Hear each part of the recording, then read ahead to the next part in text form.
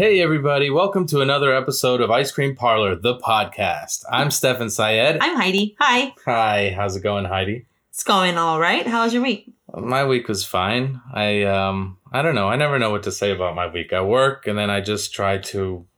Make music. Yeah, so it was fun. It was good. You had rehearsals this week, didn't you? Yeah, I did. How'd that go? It was all right. It was cool. I got some footage from a show that I played about a year ago that we weren't able to get a hold of. So, we finally got to take a look at that footage and watch some of the videos. So that was great. How was your week?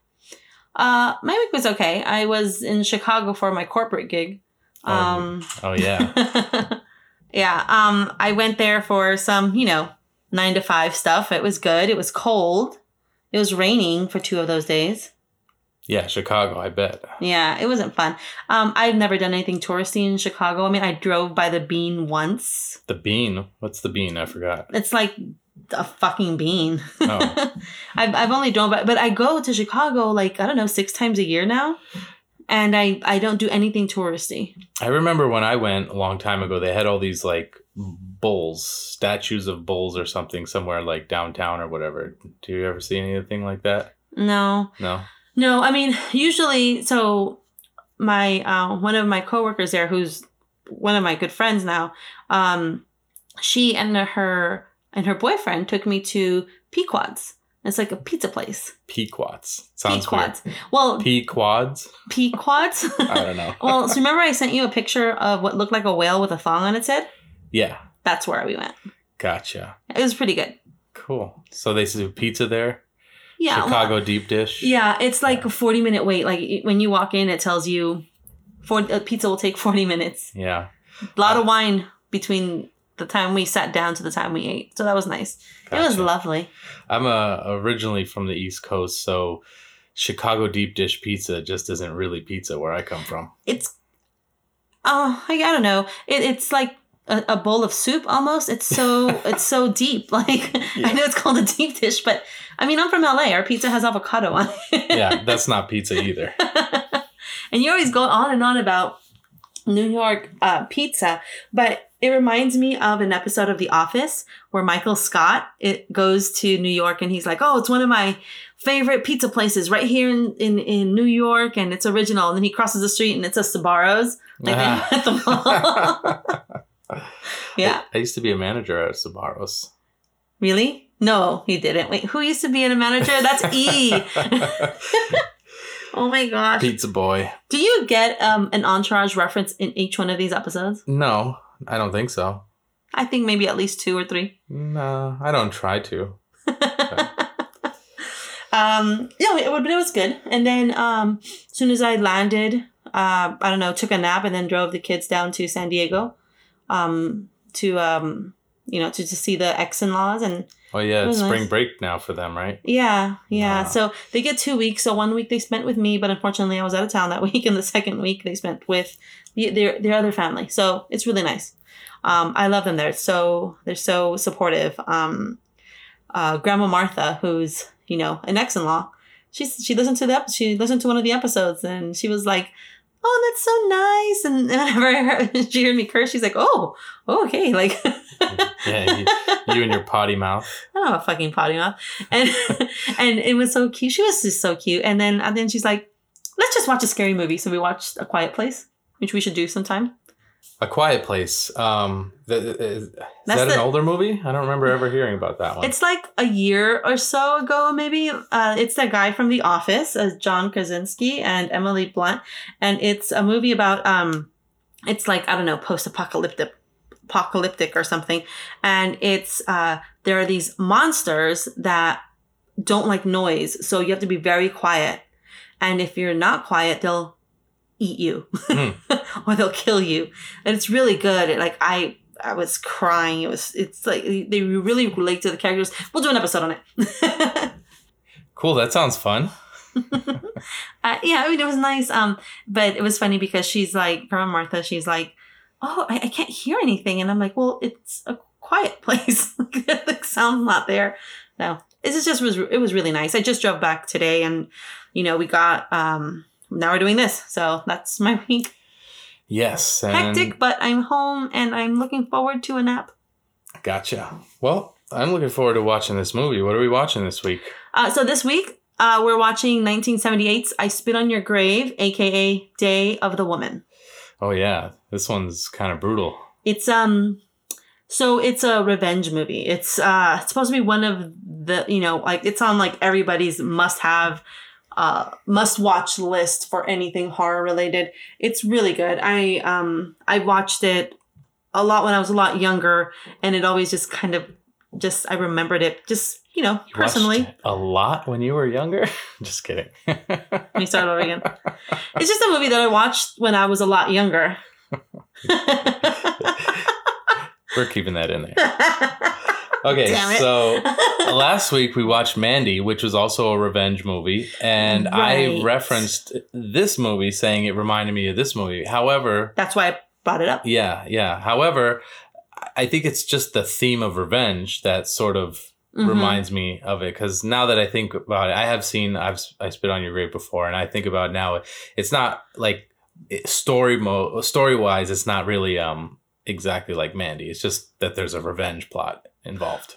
Right. So there is a huge trigger warning here, and I'm going to put that in here, and I'll remind people later. Huge trigger warning. It is a rape then revenge movie. It's got a brutal 25-minute rape scene. It's definitely, I think it's scenes plural, because it's not. It's not 25 minutes of just it. I guess it is, but it's it's brutal. And then after that, it kind of shifts over to the rest of the revenge part of the movie. Yeah.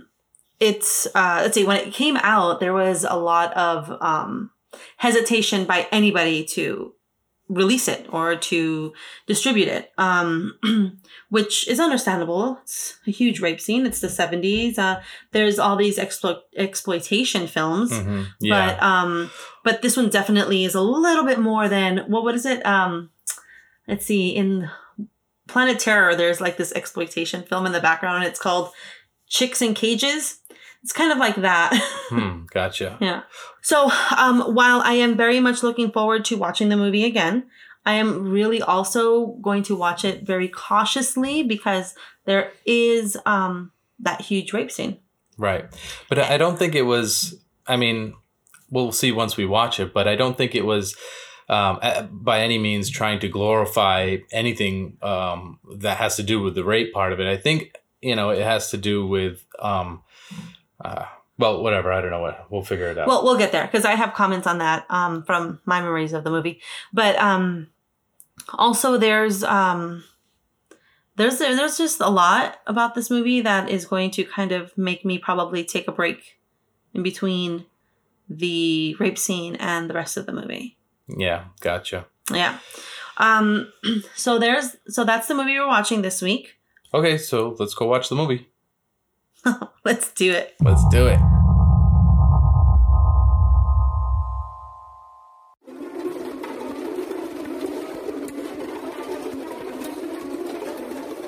We're back. We are back. Holy shit. That was crazy. I forgot how intense that movie is. But yeah, so let's get into it. Okay. So the movie's I Spit on Your Grave has two titles. It's I Spit on Your Grave, a.k.a. Day of the Woman. It's from 1978. Mm-hmm. It has two names because the original director and writer and the guy who made the movie, what was his name? Mayer Zarchi? Zarki. Yeah. He named it Day of the Woman. And when he released it at that, it was not well received. So when, I forgot the other guy's name. When it was finally renegotiated and redistributed with a little bit more success, they decided to go with I Spit on Your Grave, so as not to remind everybody that it was the same flop that was Right. Day of the Woman. Right. However, they didn't tell the director that they changed the name until afterwards, and then he had to find out Right. that way. But So the director is Mayer Zarki, right? And he was actually married after the movie was filmed, of course, to Camille Keaton, who plays Jennifer Hills, the main character in the movie. Right. The movie is about Jennifer Hills, who is an aspiring writer. Yeah, she lives in like Manhattan somewhere. She lives in Manhattan. And she wants to go for a little like, I don't know, she wants to write a novel, so she's going away to a quiet little town. She busts a Misery. A bust of Misery? Have you not seen Misery? No, what's Misery? Oh my gosh. Okay, so you know how I'm in love with Scott Conn? Yeah. What's his dad's name? James Caan, right? James, okay. yeah. So it's James Caan and Kathy Bates. And James Caan is a writer who writes misery novels. Misery is the title. And he goes off in a secluded place and then runs into the other love of my life, Kathy Bates. Anyway, gotcha. So she busts a Misery and decides to go write in a remote cabin in Connecticut, right on a lake. Yeah. They never really say that it's Connecticut. We found that out afterwards while watching the credits because that's where they filmed it, I think. But for all intents and purposes, it could be Connecticut or it could be upstate New York or it could be anywhere. It could be anywhere, really, because the people she runs into are super, what's the politically correct term? Hick? Yeah, they're kind of hillbilly. Yeah. Yeah. Yeah, so that's, I think, that's the funny thing too, like as a writer, they always want to go somewhere to kind of find a quiet spot to get creative and do all that, whatever. Yeah. So we got the unrated version, and we could only find this movie by subscribing to Netflix DVD. Yeah, the old-fashioned way. The mail order DVDs or whatever. I bet if we would have gone to Amoeba, we would have found it, though. Yeah. But we did it from home and traveling and all kinds of stuff. Just it didn't work out for us. So we had to wait for the DVD to arrive, which is pretty cool, but I did not expect the unrated version. Yeah, I think I saw the unrated version when I saw it the first time years ago. Yeah. So I didn't even know anything. I only watched it years ago because it was on a list of like top 25 horror movies that you'll never watch more than once or something. And I actually had seen many movies on that list more than once. So when I saw that title, I said, well, I might as well watch this one too. So, but I didn't know that there was an unrated or a director's cut or not. I mean, so, but. Yeah, I didn't either. And I don't know what the difference is, but it's just bad. Not bad, like as in don't watch it, but it's just, oh my gosh, gut-wrenching, I guess. Right. Well, it starts off very normal. Yeah, so it just starts off her driving, Jennifer driving from Manhattan to wherever she's going. Mm-hmm.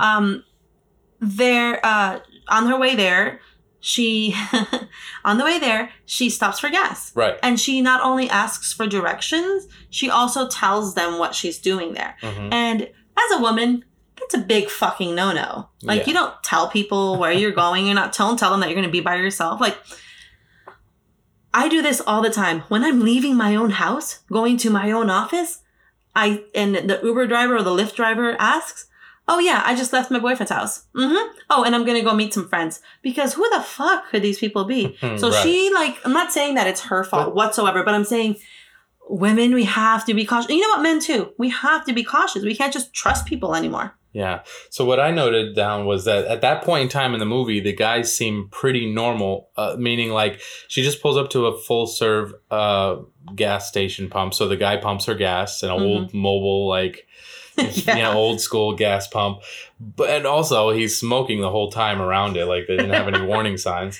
But then the other two guys also are just playing some weird game, where they throw a knife into the ground and then they try to put one, it's almost like they're doing splits. They put their leg as far away as the knife hit on the ground, I guess. Yeah, I felt it was kind of like a violent twister. Violent twister. Yeah, kind of like a violent twist. Yeah, so they use the knife, they throw it into the ground. Yeah, instead of the spinner. Yeah. And then they have to try to stretch their legs out to reach from one point to the other. Mm-hmm. And then I guess they keep doing it to see who's going to be able to do the splits further. I don't know. It's a little bit weird. It's kind of... And those two guys are very hillbilly-like, not wearing any shirts and kind of like Huckleberry Finn with the little knickerbockers or whatever, little jeans and suspenders and stuff. Well, so they really were just bums, we find out later in the movie, they don't even have jobs. Yeah. They kind of just loiter around the gas station with this other guy. I think his name was Johnny or something, right? Yeah, Johnny was the main guy at the gas pump. And then the other two, I don't remember their names. Stanley and Andy. And then Matthew, we find out later. Yeah. So she does that. She gets out. She stretches her legs. She walks around a little bit. But she gives them way too much information at this point to be able to, just to get gas. Also, what was nice, the one thing that I found nice there was that gas. He filled up her tank for $5, $5.20. 20 cents, yeah. Back so in the days. It was 1978. Yeah. Yeah. So she makes her way back. She makes her way to her house or the rental, and it's nice. She pulls in to her parking spot, leaps out, doesn't close her door, and runs into the pond. Yeah, or the river for like just a skinny dip, and it's like it was totally normal, and that's what she was. Yeah, she forgot to close her car door. She was kind of in awe of the house for a little bit, but then she saw the lake and just goes running off in her high heels and her little dress. And she just had no hesitation, pulls the dress completely off and jumps in the lake, in a freshwater lake, which nowadays I think people would be very skeptical to jump in a lake. Well, more power to her for feeling good about herself enough to just rip her clothes off and go jumping. But also, oh my gosh, how unsanitary. Unsanitary, yeah. She's a free spirit, though. That's what I noticed. Yeah. She likes to. She's for a woman empowered. At that time. Yeah, if you think about it, for a woman at that time, she was going off on her own to she's writing a novel. She's renting out a house in some place, and she's doing all this on her own. Herself, yeah. So that was very, I guess, progressive for that time. There is a movie I saw a long time ago, and I don't remember the name. I want to say The Rock may have been in it. And it was, they're kind of like in this Amazon jungle or something. Oh, and they jump into the water. No, they're about to get into the water and do a swim. And somebody tells The Rock, or The Rock tells somebody, don't pee in the water. And then they laugh, and then they go, no, seriously, because then the parasites will swim in through your urethra. Okay, yeah. So that movie? I think that's Anaconda, and I think that was Ice Cube. No. Oh, then if it's The Rock, then it's the one where he's with Stifler from American Pie. Yeah, that one. Yeah, it's called The Rundown or something like that. Okay, well, that movie, ever since that movie came out, I do not go swimming into any bodies of water that do not have chlorine, except for the beach, which is probably the most polluted of everything. But she just jumps in there, and that made me cringe a little bit because I carry hand sanitizer with me, and I wash my hands so many times a day, but I'm weird. So then, she finally goes back into her house and she unpacks. And as she's unpacking, she orders groceries or something like that. Yeah, but as she's unpacking, she finds a gun in her drawer, which is like, oh, that's, something. Yeah, and then I was thinking about this. So the gun was already there in the drawer. The person she's renting the house from, did they just forget it there? Or was it meant to be there? Hey, this is your, a Bible in a hotel. It's here, this is for your salvation. What kind of town is that? Oh my gosh. And it's a pretty big house she's renting out with nobody else. Yeah. So you know how in The Changeling that he rented a 1,000,000-room house? Mm-hmm. And she rents this 4-bedroom monstrosity of a house. What's up with people getting more space? Maybe it's because we're in LA and we're I don't know, where can we squeeze into? Yeah. Well, I did notice that, in my opinion, there weren't she's obviously going skinny dipping in a lake. There aren't neighbors right around the area, that are peeping toms. Jeez, are we gonna do this the whole time?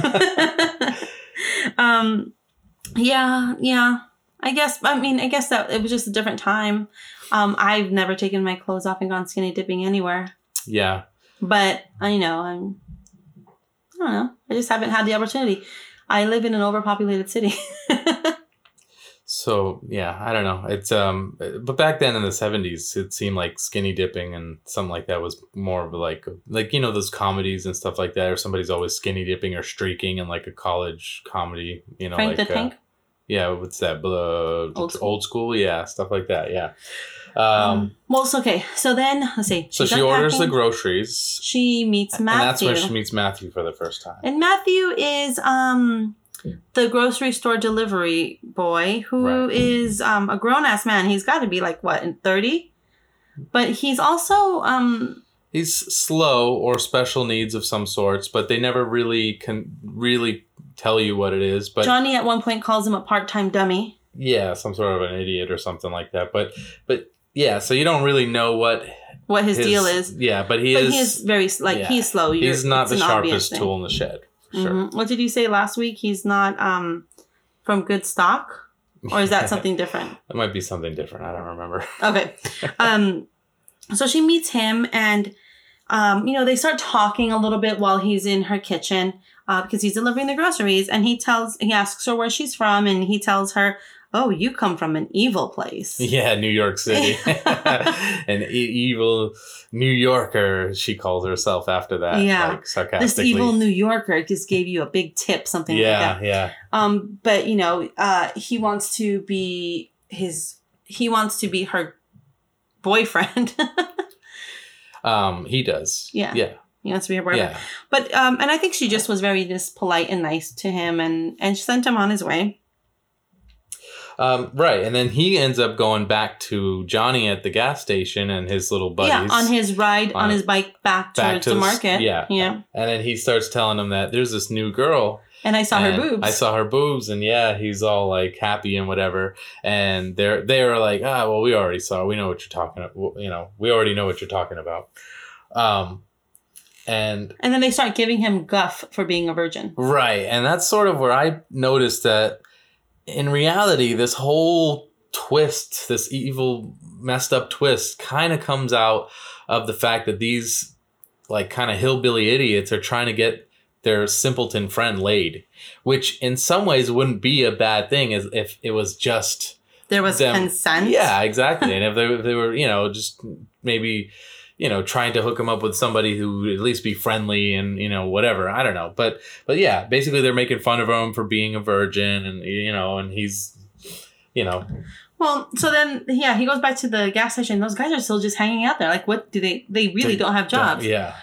So then after they close up the gas station, they go night fishing down the river from, I guess, the house. And they're just there and talking, just, I guess, talking about poop and tits and how many New York women one's going to bang and how many California women the other one's going to bang. And, right. Just how women want it all the time. And just the, I guess, preconceived notions that some men might have that women just are there for them to fuck. Yeah, I don't know. I mean, again, they started off semi-normal, and then it kind of like I said, gets pretty, they just cross over the line like really quickly. They just, go from 0 to 100 and it's. Well, so this is what happens there. Even during those, I guess, bonding conversations they had by the river while fishing, they kind of talk up to Matthew, about when he's going to get laid. And he's like, I don't want to have sex with anybody, only sexy women. Yeah. And they laugh and they ask, well, what's a sexy woman to him? And he says, Miss Hill, which is Jennifer Jenny. Hill. Yeah. And so that's kind of like, for me, it was kind of like, oh shit, they are doing it for him, as at least at the start. Maybe they were just trying to get them there, just mm-hmm. like. Cool. I wrote down that the guys were horny, persistent, disrespectful, but they were some ways childish idiots. Yeah. One of them is very much a maniac. Yeah. Yeah. Okay, so we'll get there.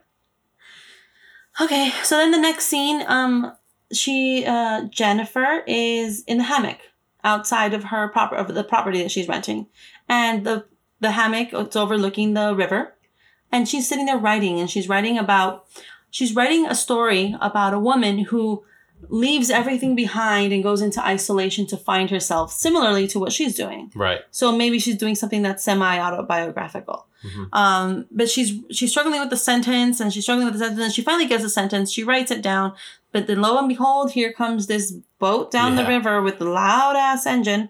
And at first they just pass by, and it is Andy and Stanley. Yeah. Those are the two bumpkins, I guess.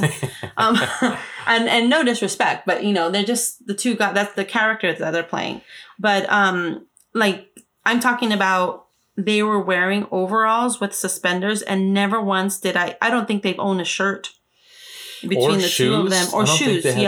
Shoes. So it was so they pass by and she ignores them and she continues riding, but then you hear the engine come back, and they come back and they start making like boat donuts. Yeah, they start doing circles. Yeah, just around in front of her, being obnoxious until she gets up and leaves. Are they whistling at her at this point? Yeah, they're hooting and hollering. Yep. Yeah, so they're already kind of showing like, hey, look, we're trying to show off for you, and it's kind of like, again, like they're doing donuts in the boat, just silly little being things, jerks. like trying to get a girl's attention, which again, and that's why I put childish idiots, because some of that stuff is like what little kids do in like middle school or high school, when they just sort of start to get interested in boys and girls. So here's the thing. Women are allowed to not be attracted to you. Not you, but I mean, just in general. Sure. And just like every man that I'm attracted to doesn't have to be attracted to me, and every man that's attracted to me, I don't have to be attracted to them. But how about we just not do that? Yeah, I mean, deal. Again, in 1978, though, I mean, so what they were sort of doing was like catcalling her, but not really like saying words, but that's sort of what they were doing, trying to like, I guess it's like, they were like, showing off like children. Yeah. But they do that like in old cartoons, Looney Tunes. Like if you go look at Hubba Hubba. Yeah, all that stuff. Or like when Betty Boop comes out and like all the guys do little fox, ooh, that kind of stuff. I mean, like in The Mask. Yeah. But so there, I don't know. I guess in some ways, that's the evolution of where we are now. That we're smarter people. We understand that there's respect and just a proper way of going about talking to people and introducing yourself or whatever, as opposed to just being like, "Hey, baby." I mean, but people still do that, and it's still very much so part of culture and stuff. As you go to if you go to nightclubs and things like that, a lot of times, people, that's what they're doing. They're just trying to holler. What's the lamest pickup line you've ever used? I don't think I've ever used a lame pickup line, but I don't really use a pickup line. I don't know. I've never really just said something outlandish. But see, sometimes though, I wonder, because I do feel like that if there is chemistry, there can be... You can say something stupid and it's fine. Yeah, but somebody might like that if you say it. If there is some sort of chemistry and they like you back and you didn't do it in a very disrespectful way, something outlandish can make somebody laugh. And if you make somebody laugh, that's already one step in the right direction to, So I used to go to the Anarchy Library a lot with one of my friends. And that's just I guess, punk bar in Downey. And the lamest pickup line ever in existence, a guy came up to her and shared with her and said, "Hey, you work at Walmart, right?" And I was like, whoa, what the fuck? Because on this side of town, there aren't any Walmarts. So it's like, wait, where did that come from? But I mean, lame pickup lines are going to be lame and they're funny. And if you try it, and you laugh it off and you hear, "Oh, I'm not interested," that's fine. And you kind of just roll with it.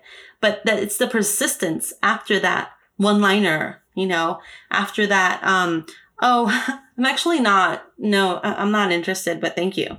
Because women at the end of the day, we're always going to be polite about it because frankly, it's scary to try to upset somebody, especially a man that can overpower us, right? So we're always going to be polite. But it's that lame pickup line is fine. And it might be funny. It might not. It might be so fucking stupid. It might be annoying. But after you get past that and say, "Okay, well, I tried," and kind of go on your way, that's fine. Like, don't be afraid to try. Right. But there's that, you have to fucking stop at some point. Right. Yeah. There's some amount of confidence that I think is shown by at least having, the balls to kind of at least, maybe not use a lame pickup line, but to at least approach somebody and at least try to start a conversation. I mean, the opposite is, also not the greatest either, to just kind of be mute and scared to say hello or do anything. And so, there's a fine line that you kind of sort of have to walk, in that sense. But, you still, again, there's a proper way about going about this whole thing. And that's sort of what we're getting at. What these guys were doing was just, again, some old kind of fashion, childish, like, whatever. Let's showboat and show off and let me, do this and that, see if I can get her attention. She's clearly not interested in them at all. Yeah. So anyway, so they try to get her attention, and she just kind of brushes it off. So after that, that same night, she's reading in bed, and you hear cat calls out her window. Outside her window, right. And she does the dumbest thing ever. Mm-hmm. She goes outside to investigate the noise. Yeah, yeah. It's like barefoot in her like in a nightie. What the fuck? She just goes outside, nothing in her hand, no weapon, no flashlight or anything. It's not just a bad idea for women; it's a bad idea for anybody. Anybody, yeah. I mean, come on. Yeah. You don't go outside and investigate. And I get it; was the 70s, but there were psychopaths way before then too. Yep. Not only that, it could be a fucking bear. Yeah, absolutely.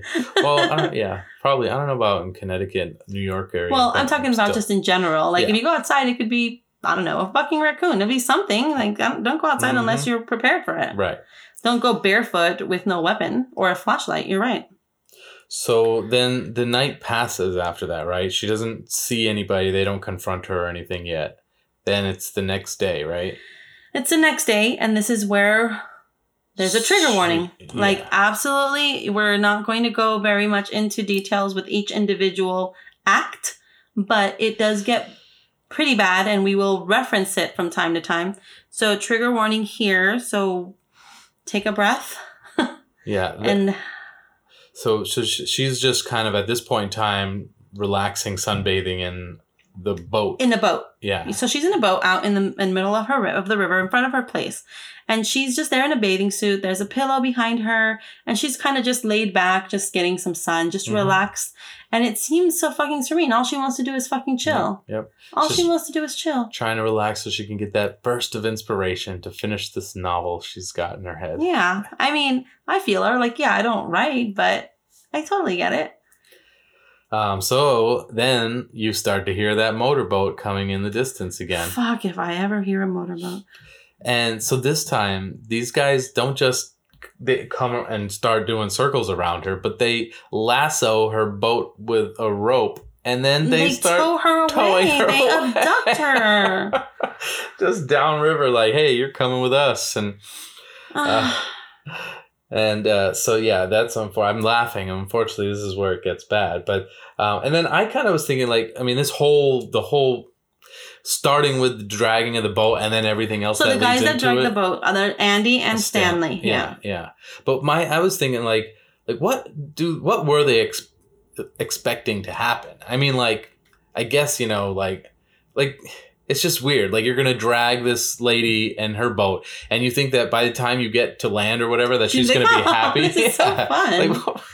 We'll get to that because I think it's addressed somewhat in the movie. But so they abduct her and they take her. They take the boat to a little secluded area, and she first starts to fight them with the oar that she has, and she in the struggle loses the oar. She tries to run away, and she's running. They get grabby right there. Get grabby right there. Right off the bat. Then you realize it's not just fun and games and being idiots, because they start like pulling out her bathing suit and stuff like that.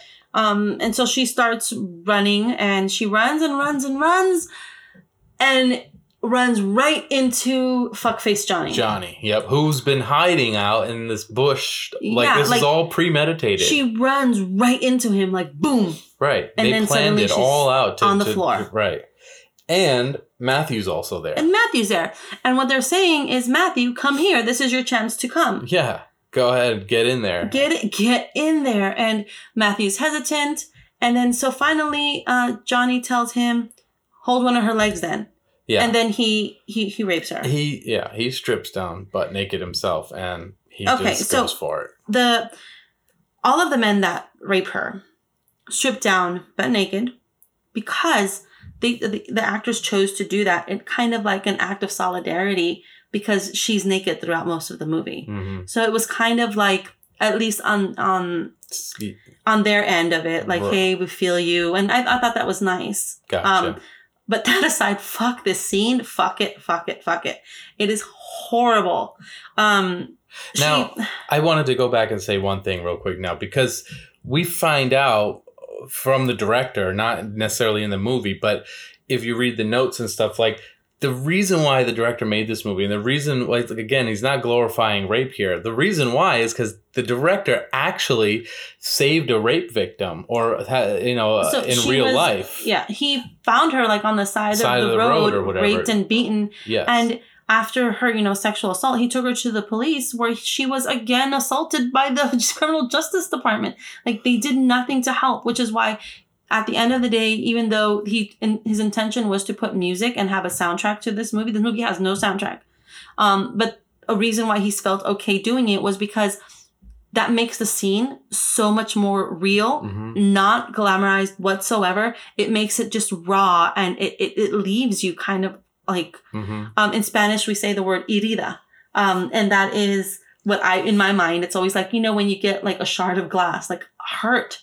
You get like a shard of glass in your heart from it. It's such a brutal scene, and it's so fucking real. Like, you feel like you're right. Well, I don't know. For me, I felt like I was right there. Yeah. So the first scene, it's Johnny rapes her, and they let her go away, and she's stumbling, and Matthew helps stand her up, and then sends her on her way, and she goes back towards the water and goes, tries to follow the river back home. But she must have gone in a circle or something, because next thing you know, boom, they're right there again. The guy's playing his harmonica, and he's just sitting there on the rock waiting for her. And they're all there. Johnny's there, the other guy, and I think Matthew's there too. Yep. And so she walks towards the harmonica because she doesn't recognize that she is back with these people. So maybe she was looking for help. But mind you, she's filthy and she's bruised. Right. And she's naked. Yeah. Which in real life, that must have been hard to do. Just in general, walking through the woods, like, naked, like, even barefoot, like, go outside and walk down in grass. And it's just, there's things that poke in your foot. They show her feet, like, going into the river, walking down the river, and she's like moving sticks aside and stuff. I can only imagine how painful that was. Yeah, exactly. It must have been really painful, itchy, irritating. All of these actors, they did their own stunts because they didn't have the budget for stunt people. Yeah, sure. So all of that, like, when the way she was carried and everything, like, they did their own stunts. Yeah. So again, I think that the director is also trying to use this movie to kind of portray a message about rape and how it is not obviously good and all that. Like, I don't know. That's what I'm saying. There's a lesson to be learned in the movie, and that's what the director was coming. He wasn't just trying to make some shockingly horror. I mean, not shocking, extreme, over the top. He wasn't trying to be making an exploitation film. Right. They're definitely, but I do have points on that, but I want to get through some of it so that it makes sense. Okay. So after she realizes she's in the same place, she tries to get away, but she can't. Yeah. And this is where the second rape happens. And it's fucking brutal. Like, at this point, like, I cried, like, I sobbed, because she's anally raped. And she and she's also, like, they beat her up a little bit more this time. Yeah, too. And they bend her over a rock, and all you see is her face. When you see her face, like, the acting she did, it was intense because you can see pain in her face. And at the point, and whenever was it Stanley? No, Andy. When Andy's done, there's even blood coming out of her. Like, it's so graphic, and it's it's not. Whew. I do feel like Not for the faint of heart. Right, absolutely. But I was also thinking like this must be like a really faint, quiet town because there's nobody sees you, nobody's around. You know what I mean? Like it's just we did see somebody while she was running through, but I think it might have been somebody on like part of the cast or crew. Yeah, that might have been a goof there. Yeah. But it's just really bad, and so they kind of just leave her there, like she's slumped over the rock, bleeding, and they just walk away, and she's not responsive. Like she's not moving. And, Right. And then you see her a little bit later and she has made it home. Right. Now, by this time she's all dirty and bloody and just like, she falls as she sees her house. Mm-hmm. And she gets into the house. Oh, she goes up to the porch. She sees one of her shirts. She puts that on. She goes into her house. She starts crawling to her phone so she can call the police. Yeah. And she dials the number, and somebody picks up on the other end. She does the operator. Yeah. And she dials the operator, and the operator answers, and somebody kicks the fucking phone out of her hand. Bam! Immediately. And she screams, "Oh my god!" And then who is it? But obviously these same four numbskulls who are in her house. I think at that point it was Stanley, the fucking psychopath. Yeah. Wasn't well, it? I think Johnny kicked the phone. Johnny was on the stairs. Oh yeah, that's right. I think it was Andy, because then we see that Matthew is there too, like hiding behind a door. Johnny was upstairs for some reason. And then Stanley was out in the kitchen or something getting alcohol. So even after all that, twice now, again, first of all, it was premeditated that they were going to do it because they had to plan to drag her boat, to chase her down this way. And then the second time at the Rock, well, that might have been she went in circles, who knows. But they went back to her house. They weren't done yet. They said, well, she'll probably come back here. We're going to hang out here and wait. And that's what ends up happening. So it's like they went from being what we thought were kind of just normal, like hillbilly-esque kind of guys, whatever, at working at a gas pump or just hanging out, to like really being, like I said, having this like scheme, disgusting scheme that they were already planning. So, and mind you, all this is supposedly to get their simpleton friend laid, who hasn't done it yet. Yeah. And so here's the thing: when they left her. After the first rape, at some point they ditched the boat and they ditched the bathing suit in the river. Yeah, I think that's not yet. That's not yet. Okay. That's not Sorry, yet. My bad, homie. Okay, so they kicked the phone out from her hand, and at this point they're trying to see what she's gonna do with Matthew. So what they do is Matthew finally decides, okay, I'm going to do it. And he gets naked and he rapes her. And the guys are, cheering him on. But then at some point he can't come because everybody's watching him. Right. And so he doesn't. And at this point, Jennifer is passed out. She's passed out, but she wakes up and she sees him. Yeah, they pour a little liquor in her mouth or whatever to like wake her up again. She wakes up, and then that's when Matthew gets off her. He's like, I can't do it this way. I can't do it this way. Which I was like, oh my gosh, he'd rather do it when she's asleep. I don't know if that's worse, but it's gross. And then fucking Stanley does this horrible thing to her, and he mostly was beating her up, and he didn't fuck her, but he didn't not he wanted to, but he said something like, you just laying there like a mannequin, like he wanted her to. So here's the thing. She Stanley gets on top of her and she puts her hand on him and says, I'm hurt, I'll use my hand, you'll feel okay. And that's when he said, I want submissive. But he starts beating on her and beating on her and beating on her. And then, oh my gosh, that horrible thing happened. I don't want to share it. The horrible thing happens and then the guys leave. Yeah. And because she looks dead. And for a second there, in that scene, I think in that scene too, they like make fun of jerking off as if what they're doing is way worse than that. They make fun of it like they were saying that Matthew only comes when he jerks off. Right. But like, I don't know, man. To me, jerking off is... I'd rather jerk off than rape somebody, absolutely. Yeah. For them to be able to live with themselves and just think that it's more embarrassing to jerk off than to actually like brutally rape somebody, that's crazy. So anyways, I never understand that. Just in general, like, I think, you know, even when, you know, in regular life, just people not raping people, it's like, well, if you can't, you know, whatever, get it in, you know, we had a stigma growing up as a kid, I guess, as a guy anyways, where you didn't want to admit that you ever did that, you know, because masturbated. Yeah. And, eventually you get to a point where as a man, you don't really care if somebody, you know, everybody does it. So you don't really care anymore. But to me, I've always felt like there's more dignity in at least handling your own business than trying to, like, you know, like, for example, the guy who's at a bar at 2:00 in the morning, last call, and then they just start looking for any chick they can try to take home just to get laid or whatever. You know, it's like, why go through all that? Just handle your business yourself if you need to, you know? Anyways, I know that. Well, there's a stigma around women masturbating too. There is. But now I'd like to think I'm a little more involved than I was back then. And now I tell everybody, oh, you know what? You really want some help with your love life? Your husband, you and you having issues? Here, buy this vibrator. It's my favorite. And you know what? It fucking is. Yeah. Well, it's healthy, you know? It's healthy. Anyways. It's healthy.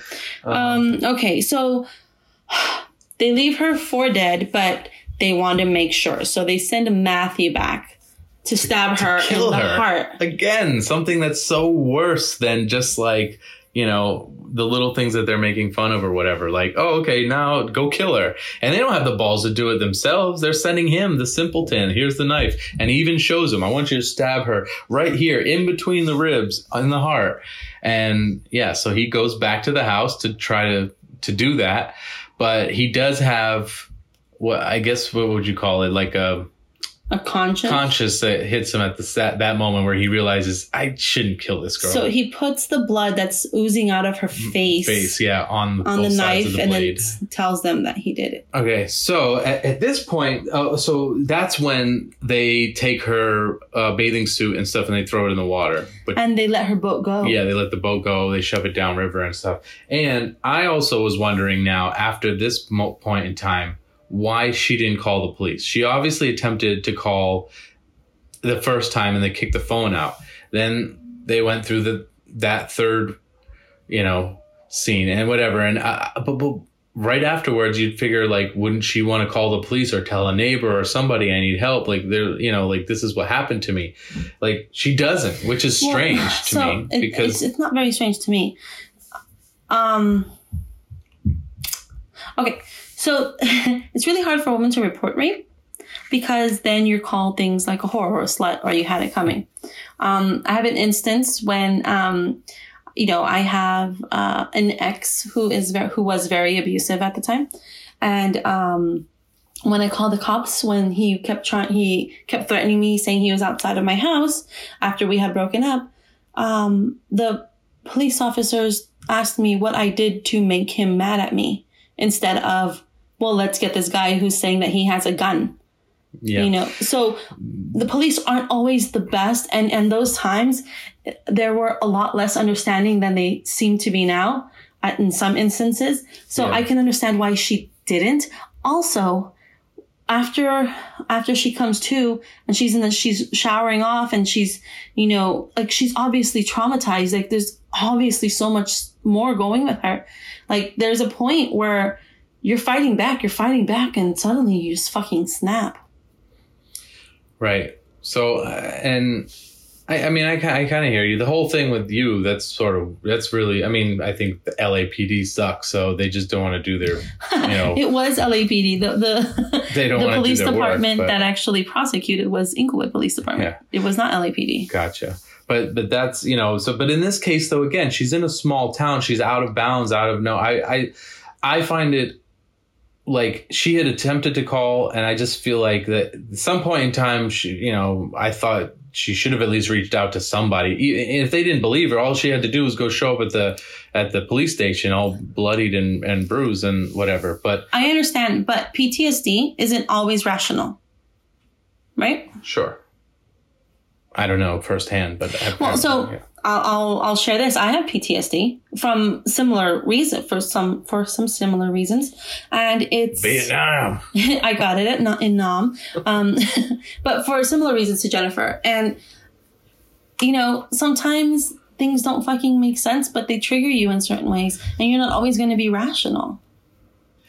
Yeah, I guess so. I wrote that down in my notes here. What about the neighbors or other people in the town? Like, the grocery store lady she called to order the groceries from. I mean, the town itself didn't seem like they were all filled with like weirdos, like that one movie that we watched, 1,000 Maniacs or whatever it was. 2,000 Maniacs. 2,000 Maniacs. But, she does, she doesn't I guess, reach out to anybody. So she does her own thing. She processes what she needs to process. So let me go back to that really quick. It's not completely out of the ordinary not to report it. Okay. And I wish more people would. And I wish more people had that way of thinking. I wish nobody would fucking do this thing in the first place. But it's not unheard of. It's not, it's not rare. Yeah. It's really hard for somebody to report something like that. Especially men. Men have a hard time reporting it too. Yeah. Well, and then like you were saying too, like they get slut shame type of thing or whatever, typecast or whatever. And they were doing that to the they were guys raping her and calling her a slut. Yeah. It's like, what did she do? But she does go back to writing her book pretty much. Well, so I figured I saw this as more of a way of her trying to get past the trauma and putting her life back together, literally, because at one point the Andy reads what she had written and just tears it up, and then we see her with Scotch tape putting her back together. Yeah, which essentially piecing back together her life. Yeah, it's a very hard thing to do. We find out in the next scene that it's been 2 weeks. 2 weeks. Yeah, 2 weeks went by. And they're just eating at a diner or whatever. They being the rapist scumbags. Right. The 4 assholes. And at one point in time, I think it's Stanley, but one of them goes, "This town is too peaceful." That was Johnny. Yeah. He was saying this town is too peaceful, meaning nobody heard of any dead body or anything.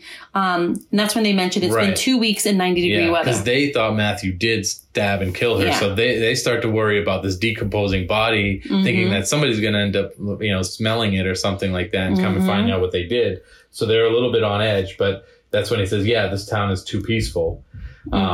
And that's the only bit, like, they don't really have any guilt towards what they did at all. But the only little bit of guilt that they sort of, or I wouldn't call it guilt, but the thing is they're only regret, yeah, is that, we left the dead body and the house and it's decomposing or something like that. Yeah, Matthew then goes back to being really childish when he says, I stabbed her in the heart and there was so much blood I was jumping over puddles of it.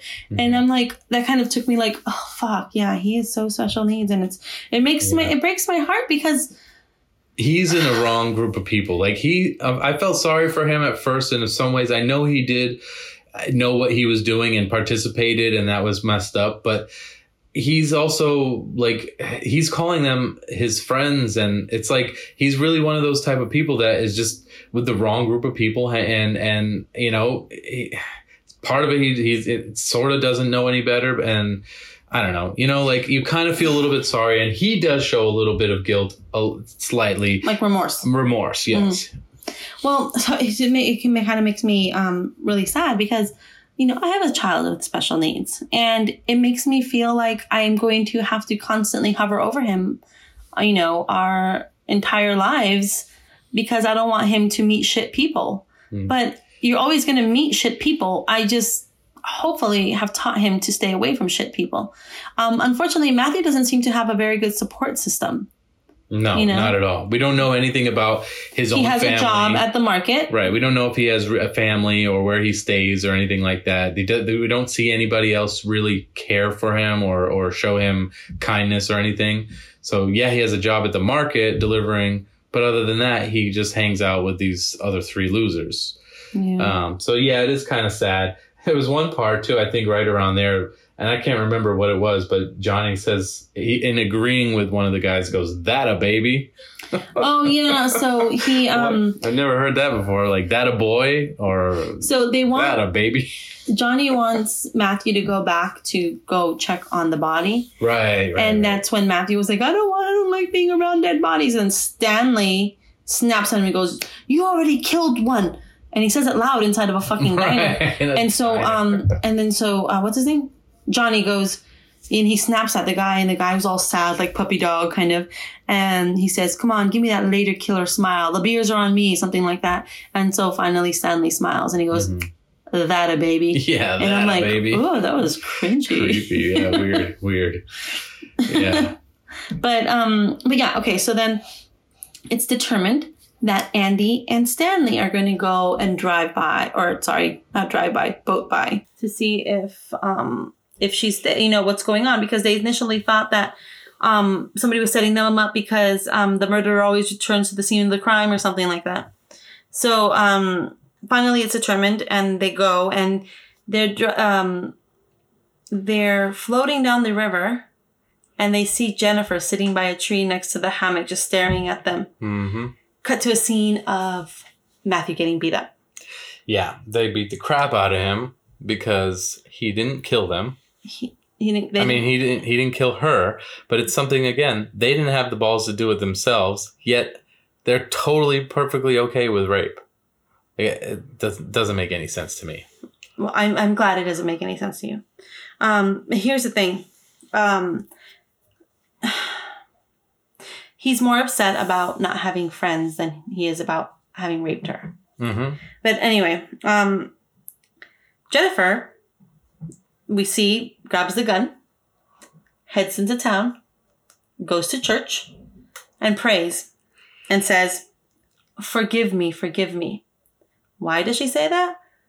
Because she's about to cause a ruckus. She knows. It's kind of like Boondock Saints. You ever seen that movie? No. There's it's a pretty good movie.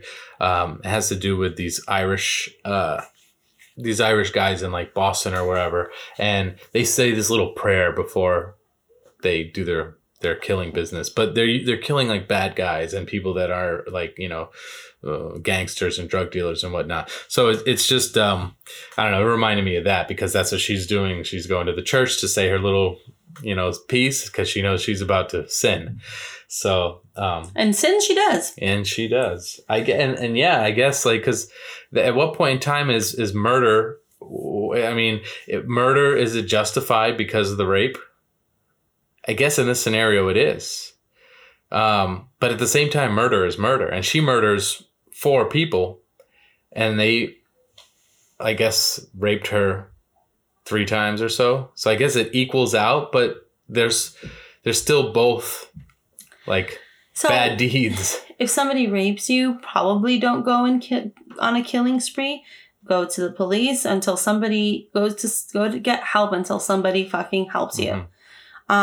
Because we'll get there. We'll get there. Okay. Okay. She leaves the church and heads to the gas station where she sees Johnny with his wife and 2 children. Mm-hmm. And he has a little girl. Yep, a little 10-year-old girl. And a 9-year-old boy. Yep. And his wife seems to have a lot of trust in him, as if he's a great guy, family man, working man. And none of that's true. Well, he is. I guess it's true that he has a job and a family, but he's a scumbag. So many people have jobs. Yeah. So, and then she doesn't confront him then. She sees Matthew leaving on the... what she does is, she heads home. And what she does is calls in an order for food. Yeah, but she sees Matthew leave on the bike while she's perched like in the car watching Johnny too for a second. And he kind of, because I thought, like, doesn't he notice? Because Matthew gets on the bike and drives, and he goes and passes her car, but he doesn't really seem to notice that she's there or whatever. So anyways, then after that, she comes up with her little plot. She figures out how she's going to kind of systematically take them out one by one, starting with Matthew. Kill Bill style. Yeah, starting with Matthew. So she calls into the market and asks for a delivery, and Matthew's a delivery boy. So they tell her, I don't remember what the name of the street was, but they say, Matthew, take this order to whatever lane, and it's the house that she lives in. And he's freaked the fuck out. Like, he doesn't know whether to take his apron off, put it back, because at this point he was stocking shelves, and he's freaked out. He doesn't know whether to leave his apron on, continue stocking the shelves, or what? So finally he's like, okay, I'm going to go. And he goes and grabs a bag of groceries and he sees a butcher with like, I don't know, a pig, sawing a pig in half. Was it a pig or was it like a turkey or what? Or a rabbit? I don't know what it was. It looked like it had hooves. Did it? Well, whatever it wasn't that big, but it was. It was a trotter. He was taking a hacksaw to it and just sawing it right down the middle, which I thought was kind of a metaphor for like splitting legs open. Yeah, it was grotesque. But he then Matthew decides to take this knife with him. It's like a cheese knife. It was next to the cheese. I don't know. Yeah. But the blade was this big. How big is this big? Probably about 8. Well, that looks like more like 12 inches, but I think it was probably about an 8-inch blade, maybe a little bit, but maybe 12 inches. It was this big, people. It was pretty big. And so, because he's freaked out, and he goes to the house. He pulls up to the house, and Jennifer scares him because she's in the bushes near the river. Mm-hmm. In her little, so in the scene where she was in the church, she was in black, and now she looked fucking badass. Yeah, she was like ready, and now that was her yellow Bruce Lee suit. Yep, and now she's in white, in a little white nightie, see through, because she knows that she wants to kind of bait him. Yeah, so he comes after her, like he's like following her, but like the knife is drawn. He's holding it like he's gonna stab her. Yep, and he and she like has him keep coming until they get to the edge of the river. And they get to the edge of the river, and he's telling her that she ruined his friendships. He has no friends in town. And then she seduces him and yeah. But what do you think about her actually because they finally do it and he finally comes. Mm-hmm. And like she obviously kind of did it just to get, the trust, I guess, so because she knew she was going to kill him. But I don't know, like. Well, so a lot of trauma isn't always rational. Yeah. I was wondering if it was like a mercy fuck. Like, I'm going to kill you and you're simple and these guys put you up to this. So at least they'll let you get it in for real before you die. Maybe, but also trauma isn't always rational. Yeah. She lays down, he lays down on top of her, they fuck, and she wraps a noose around his neck. Yeah, but she had hanging. She had it hidden. Mm-hmm, she figured out how she was going to do this. Mm-hmm. So she had the noose hidden, puts it over his head, and yanks him up. Up a tree, right, like just over the river. And fun fact, that actor like started gagging and choking for real because they did their own stunts, and he was really unable to breathe. But mind you, he's now hanging from the tree with his pants down at his ankles. Yeah, and then she cuts him down after that, but he's hanging there for a minute. Yeah, she hides the groceries. She hides the bike in the river, and she throws his body in the river. And that's the end of Matthew. Okay. So then she heads over to the gas station. She takes his blade too, by the way. Oh, yeah. She takes his blade. Yeah, that's important. She heads over to the gas station where she sees Johnny. And Johnny goes up to her and says, hey, we're closed. We close early on Sundays. Mm-hmm.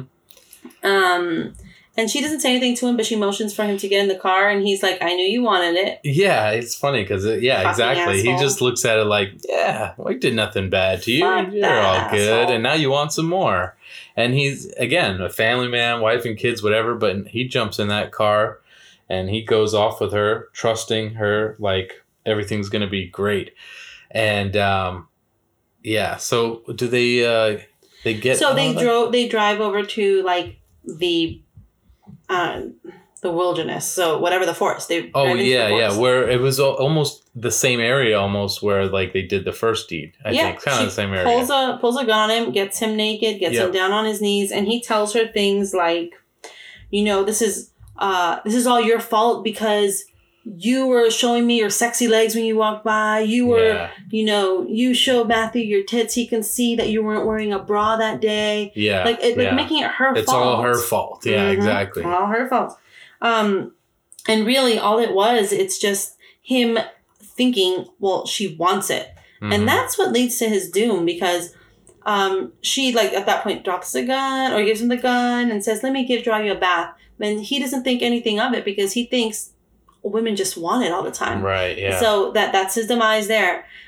Because they go and they get into the tub at her place, and they're, you know, he's in the water and she's like pinning her hair up, you know, so as not to get, I don't know, messy maybe. Right. And he's telling her about his wife and his children and how he loves them both. But it's kind of like such a casual conversation, because she's asking, so do you love your wife? Do you love your children? Mm-hmm. And he's just very like chill, like nothing even fucking was wrong.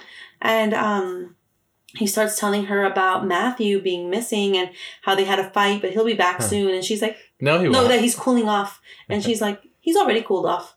Oh, yeah. And he's like, what do you mean? Like, at the bottom of the river. What do you think? He killed himself? Like, no, I killed him. Yeah. And then he thinks she's joking. She's giving him a hand job at this point. And she's like, no, yes, I killed him. You know? Yeah. And then, you know, she, you know, very just casually chops his fucking dick off. Yeah, she gets that blade that she got from Matthew, and he's like, "Oh, your hands are so good," something like that. God bless your hands. God bless your hands. And then he says something like, I forgot the exact line, but he says, "That felt so good, it hurt." Yeah, something like that. And all of a sudden, you see this burst of blood spewed up, like a pulse. And he's like, "What? Oh my goodness!" And then so he's bleeding out through his dick. Yes, profusely, like everywhere. Yeah. And he keeps crying and screaming. She just basically puts on some music and chills out. Yeah, just goes and just like, mellows out. Is this like a psychotic break? I don't know, but I guess at this point in time we're really rooting for her because she's getting her revenge. Mm-hmm.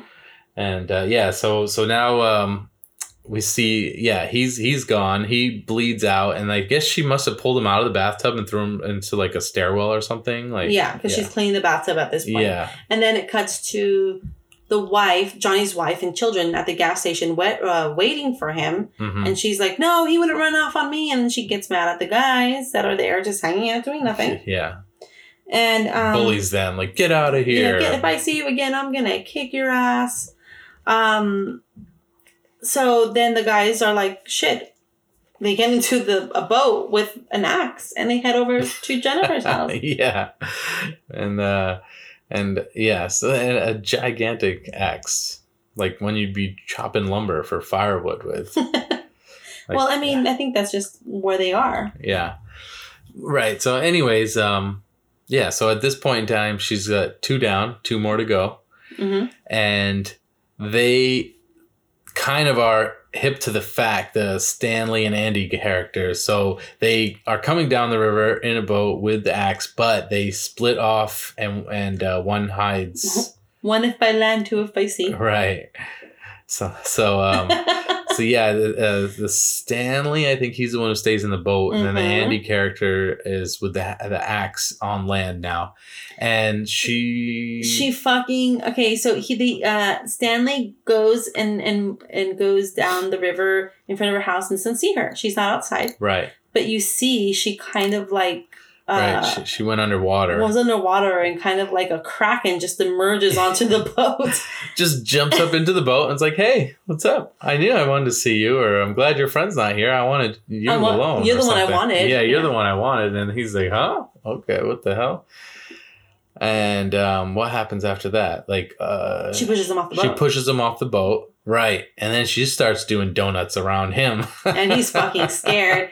And he's calling for Andy. And right. And that's when Andy comes out and shows himself with the axe. And he's like, "Whoa," and screaming he goes at her. To save him.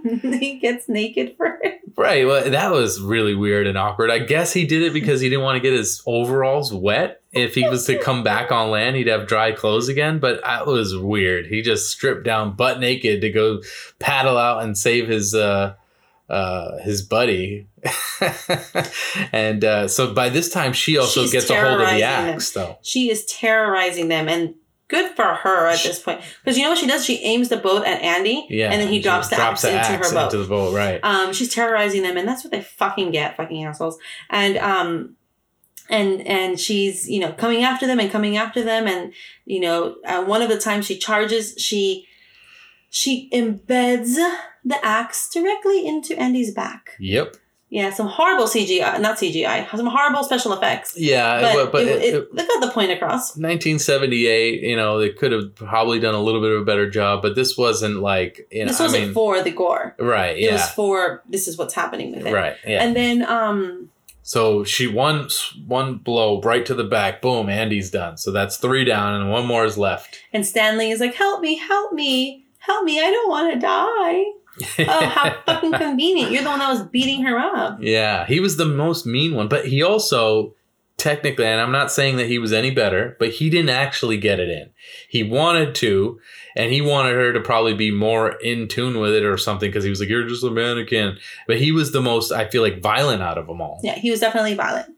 And she's like, okay. She stops, the boat, and he like holds onto the motor of it and is trying to talk to her about it. And then she looks at him, and the thing that he told her when he did that awful thing to her was, and she said it right back to him as she pulled the what is it, the chain, the rope or the chain fregadera to turn the motor on. Yeah, she goes, suck it, bitch. And the movie ends. Yeah, she chops him up with the motor, and then she drives off into the distance, and you kind of see she's like, I was wondering, is she satisfied because she's got a little smirk? That's the thing, though. Like, there's a difference between justice and vengeance. Yeah, and with vengeance, you might satisfy like your bloodlust, but you're not going to feel good about it. Yeah. There was, yeah. I'm not going to say that. But then there's also this movie, what I felt it did. And I know that this became a feminist movie at the time. Like, people were picketing against it, but then it was like, oh, okay, no, it's a feminist movie. But really what I think this movie did, it changed the perception of women who are sexually assaulted from being victims to being survivors. Because, yeah, there's this whole part of, this is a shitty thing to happen, but people, because women are not the only ones that get sexually assaulted. Right. But people are resilient and they can overcome things. Also, I saw mention that if there was this whole debate of, okay, well, you want equality? Here's the equality. Women can be just as fucking brutal if they want it to be. We can stoop down to that level and be, I don't know, monsters. You mean by her becoming the murderer? Mm-hmm. Yeah, I guess so. But so again, though, like, she is a murderer, and now at this point in time, technically speaking, and I know that they say this in the like in the trailer and stuff, like no jury would convict her or whatever, but she has now murdered 4 people in broad daylight, pretty much, and at the end of it, like, don't you think there will, like, in real life, there would be some repercussions if she just drove off in the boat, whether she stayed there for another couple of days or left the town? Eventually, there's going to be 4 murders, and the local cops are going to be wondering who the hell killed these 4 people, right? So even though they're the bad guys and they're the rapists, I feel like who knows in the outcome after that if she ended up becoming like. I guess, I know that the story ends there, but I'm saying, what if she got arrested and then tried as a murderer and sentenced to jail for killing 4 people, even though they raped her? Right. Even if she pled insanity, right? Yeah. She would still be in a state mental hospital. It doesn't mean they're getting off. Yeah. There are a lot of unanswered questions. What happened to these guys? Are they going to have people looking for them? Did people even care about it? All that happened. But also mainly, what happens to her? Does she feel satisfaction? Does she go on to live a, quote, normal life? Right. Does she go back to Manhattan? Right. Does she finish her novel? There's a lot of unanswered things. And I guess it's just the reality of people who do experience this kind of trauma is there's no fucking cookie cutter ending to it. It's, I have an ex who experienced some of the same trauma I did. And I am this way, and my ex is completely opposite way. And it's, there's not a stationary ending to things. It's not, and they lived happily ever after, or they became bums and now live on streets. Like, it's not, there isn't, you fuck people up, there's no telling what's going to happen to them. Yeah. And the title also, I Spit on Your Grave. I mean, it sounds... That's like vengeful. Yeah, and like, it sounds I spit on your grave because you're a loser. It's a response. I don't respect you. I Spit on Your Grave is a response. Yeah. It's anger. But the original title, what Day was of the Woman? Day of the Woman. Yeah, like that. If it didn't get, like, technically, like, it's a more positive title. But the thing is, the movie was not well received at the time under that title. That's why they changed it. Mm-hmm. It's funny how that it was better received when it was more, I spit on your grave, you know? Right, because it's a response to what happened to her. It's when that happens, you're fucking angry. You're fucking pissed off. And there's so much shit that you feel. And as somebody even who, for people who even don't experience that kind of trauma, it's still impactful, and the people still have responses. You know, many of the advocates for groups that help women that have been victims or who are survivors of domestic violence and sexual assaults, many of them, I won't say the majority, but many of them have never experienced that, but they can empathize with it. I wonder, like, again, the director made the movie kind of with the intention of, like, he helped a rape victim, literally, I guess, coming out of the, onto the street or something like that, wherever, out of the woods or something, whatever. And so obviously he was trying to make a movie where he was kind of like, in response to that, yeah, and not glorifying the rape side of it, but glorifying her survival portion of it, that she could overcome and survive it.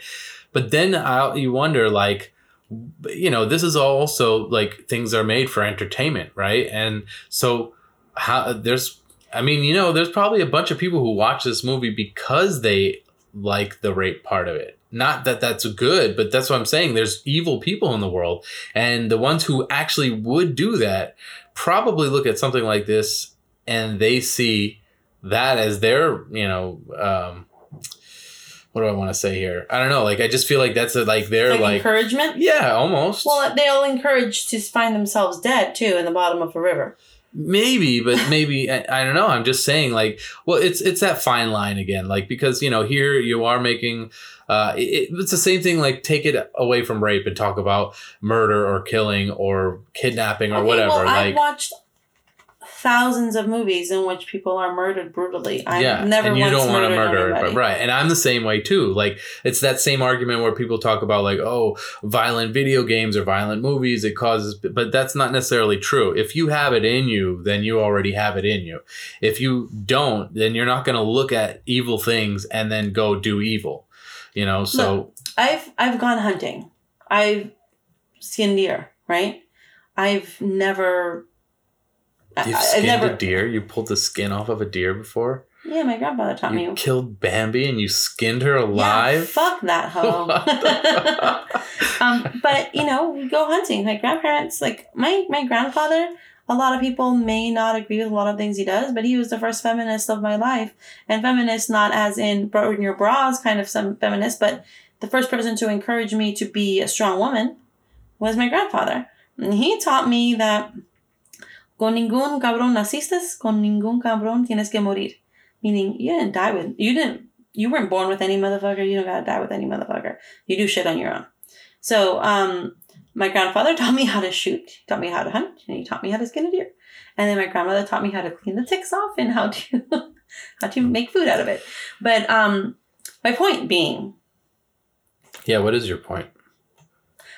In skinning a deer and shooting a deer and hunting, never once could I ever feel like this would be great as a person. Like the movie The Pest? Mm-hmm. No, I'm not going to go and hunt people. There's a completely difference. One is for survival. One is not, one is for, well, not good for anything really, but it's like, it doesn't translate. It's like people with like and this is, I don't want it to get political, but the gun control part.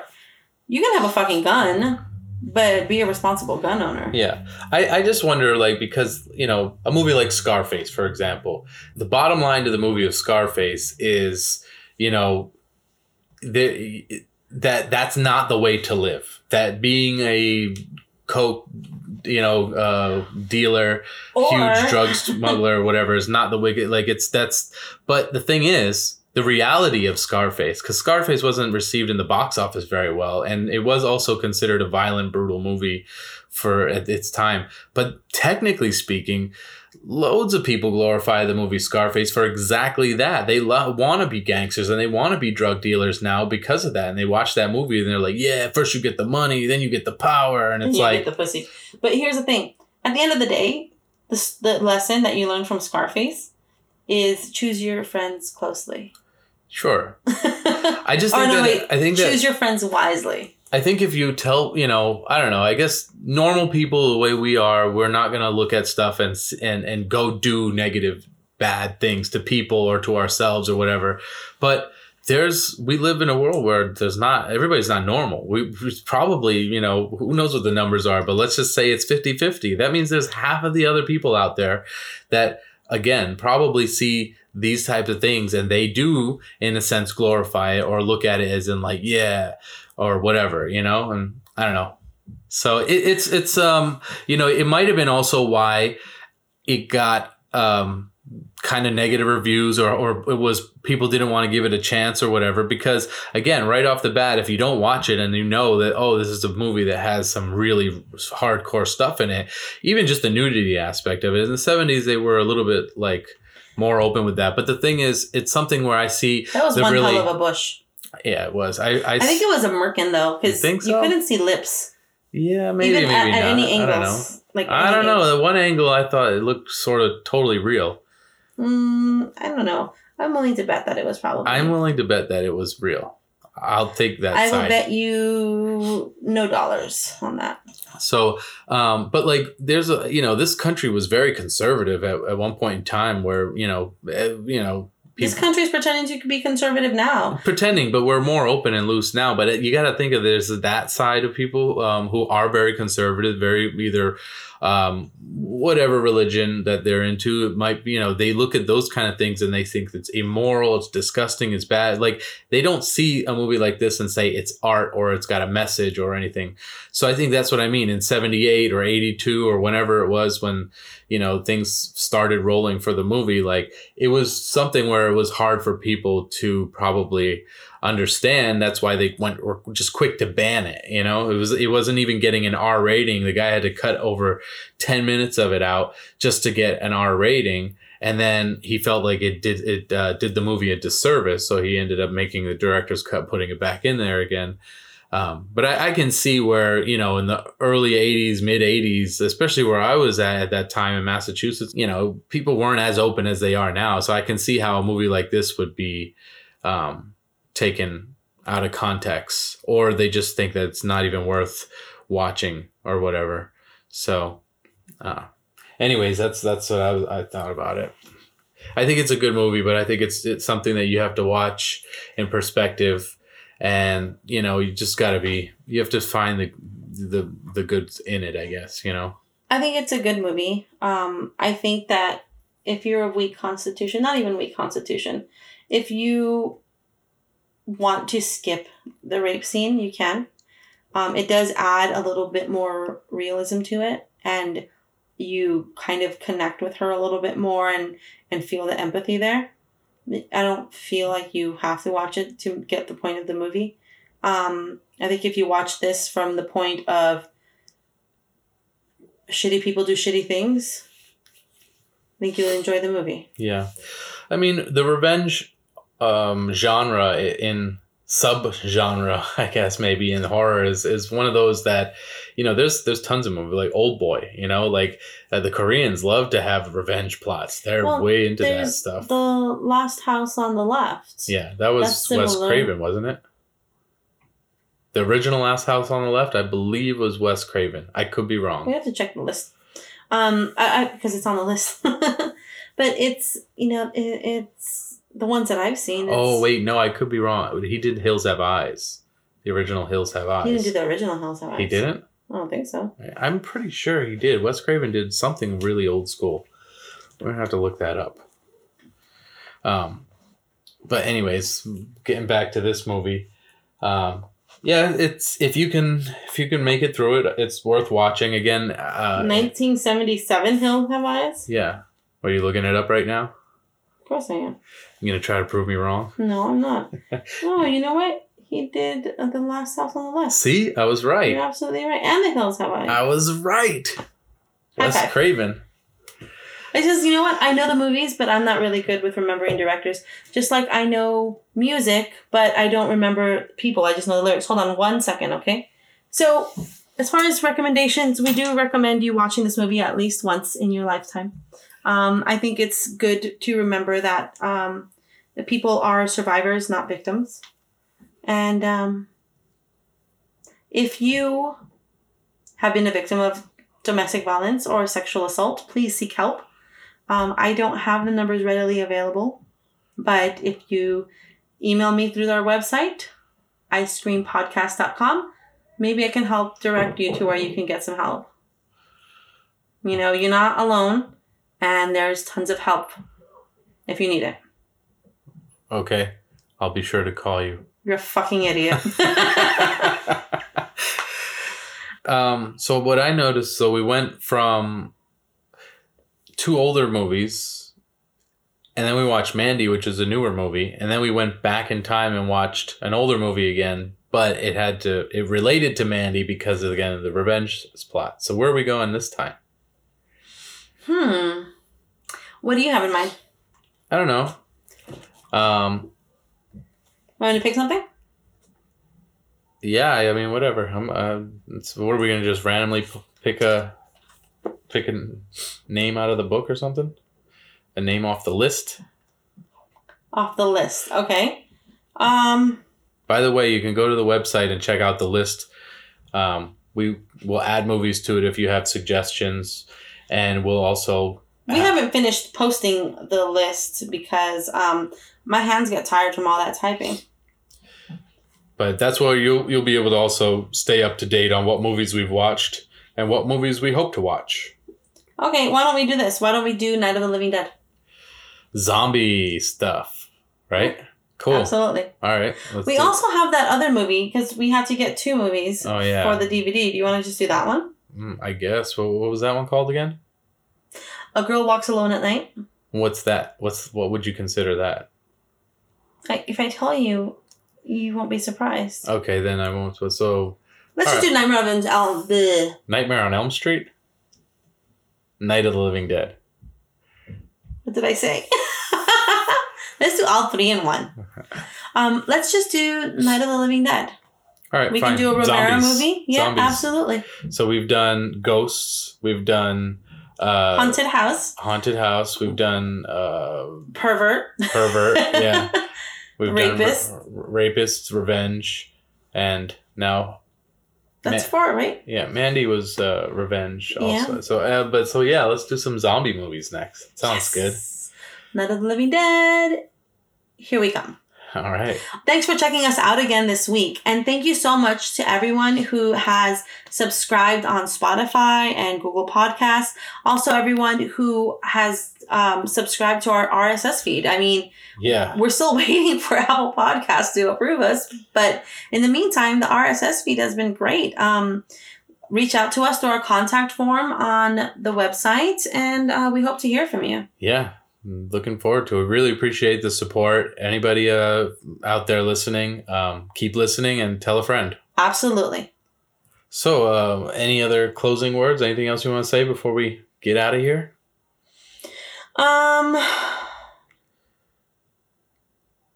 Shit. I guess not. Well, that's a wrap for this week. Tune in next time. That's a wrap. Hey, can we go get food? Sure. All right, cool. All right, we're going to go get food. See you guys. Thanks for coming. See you guys next time. Bye. Bye. Okay, bye.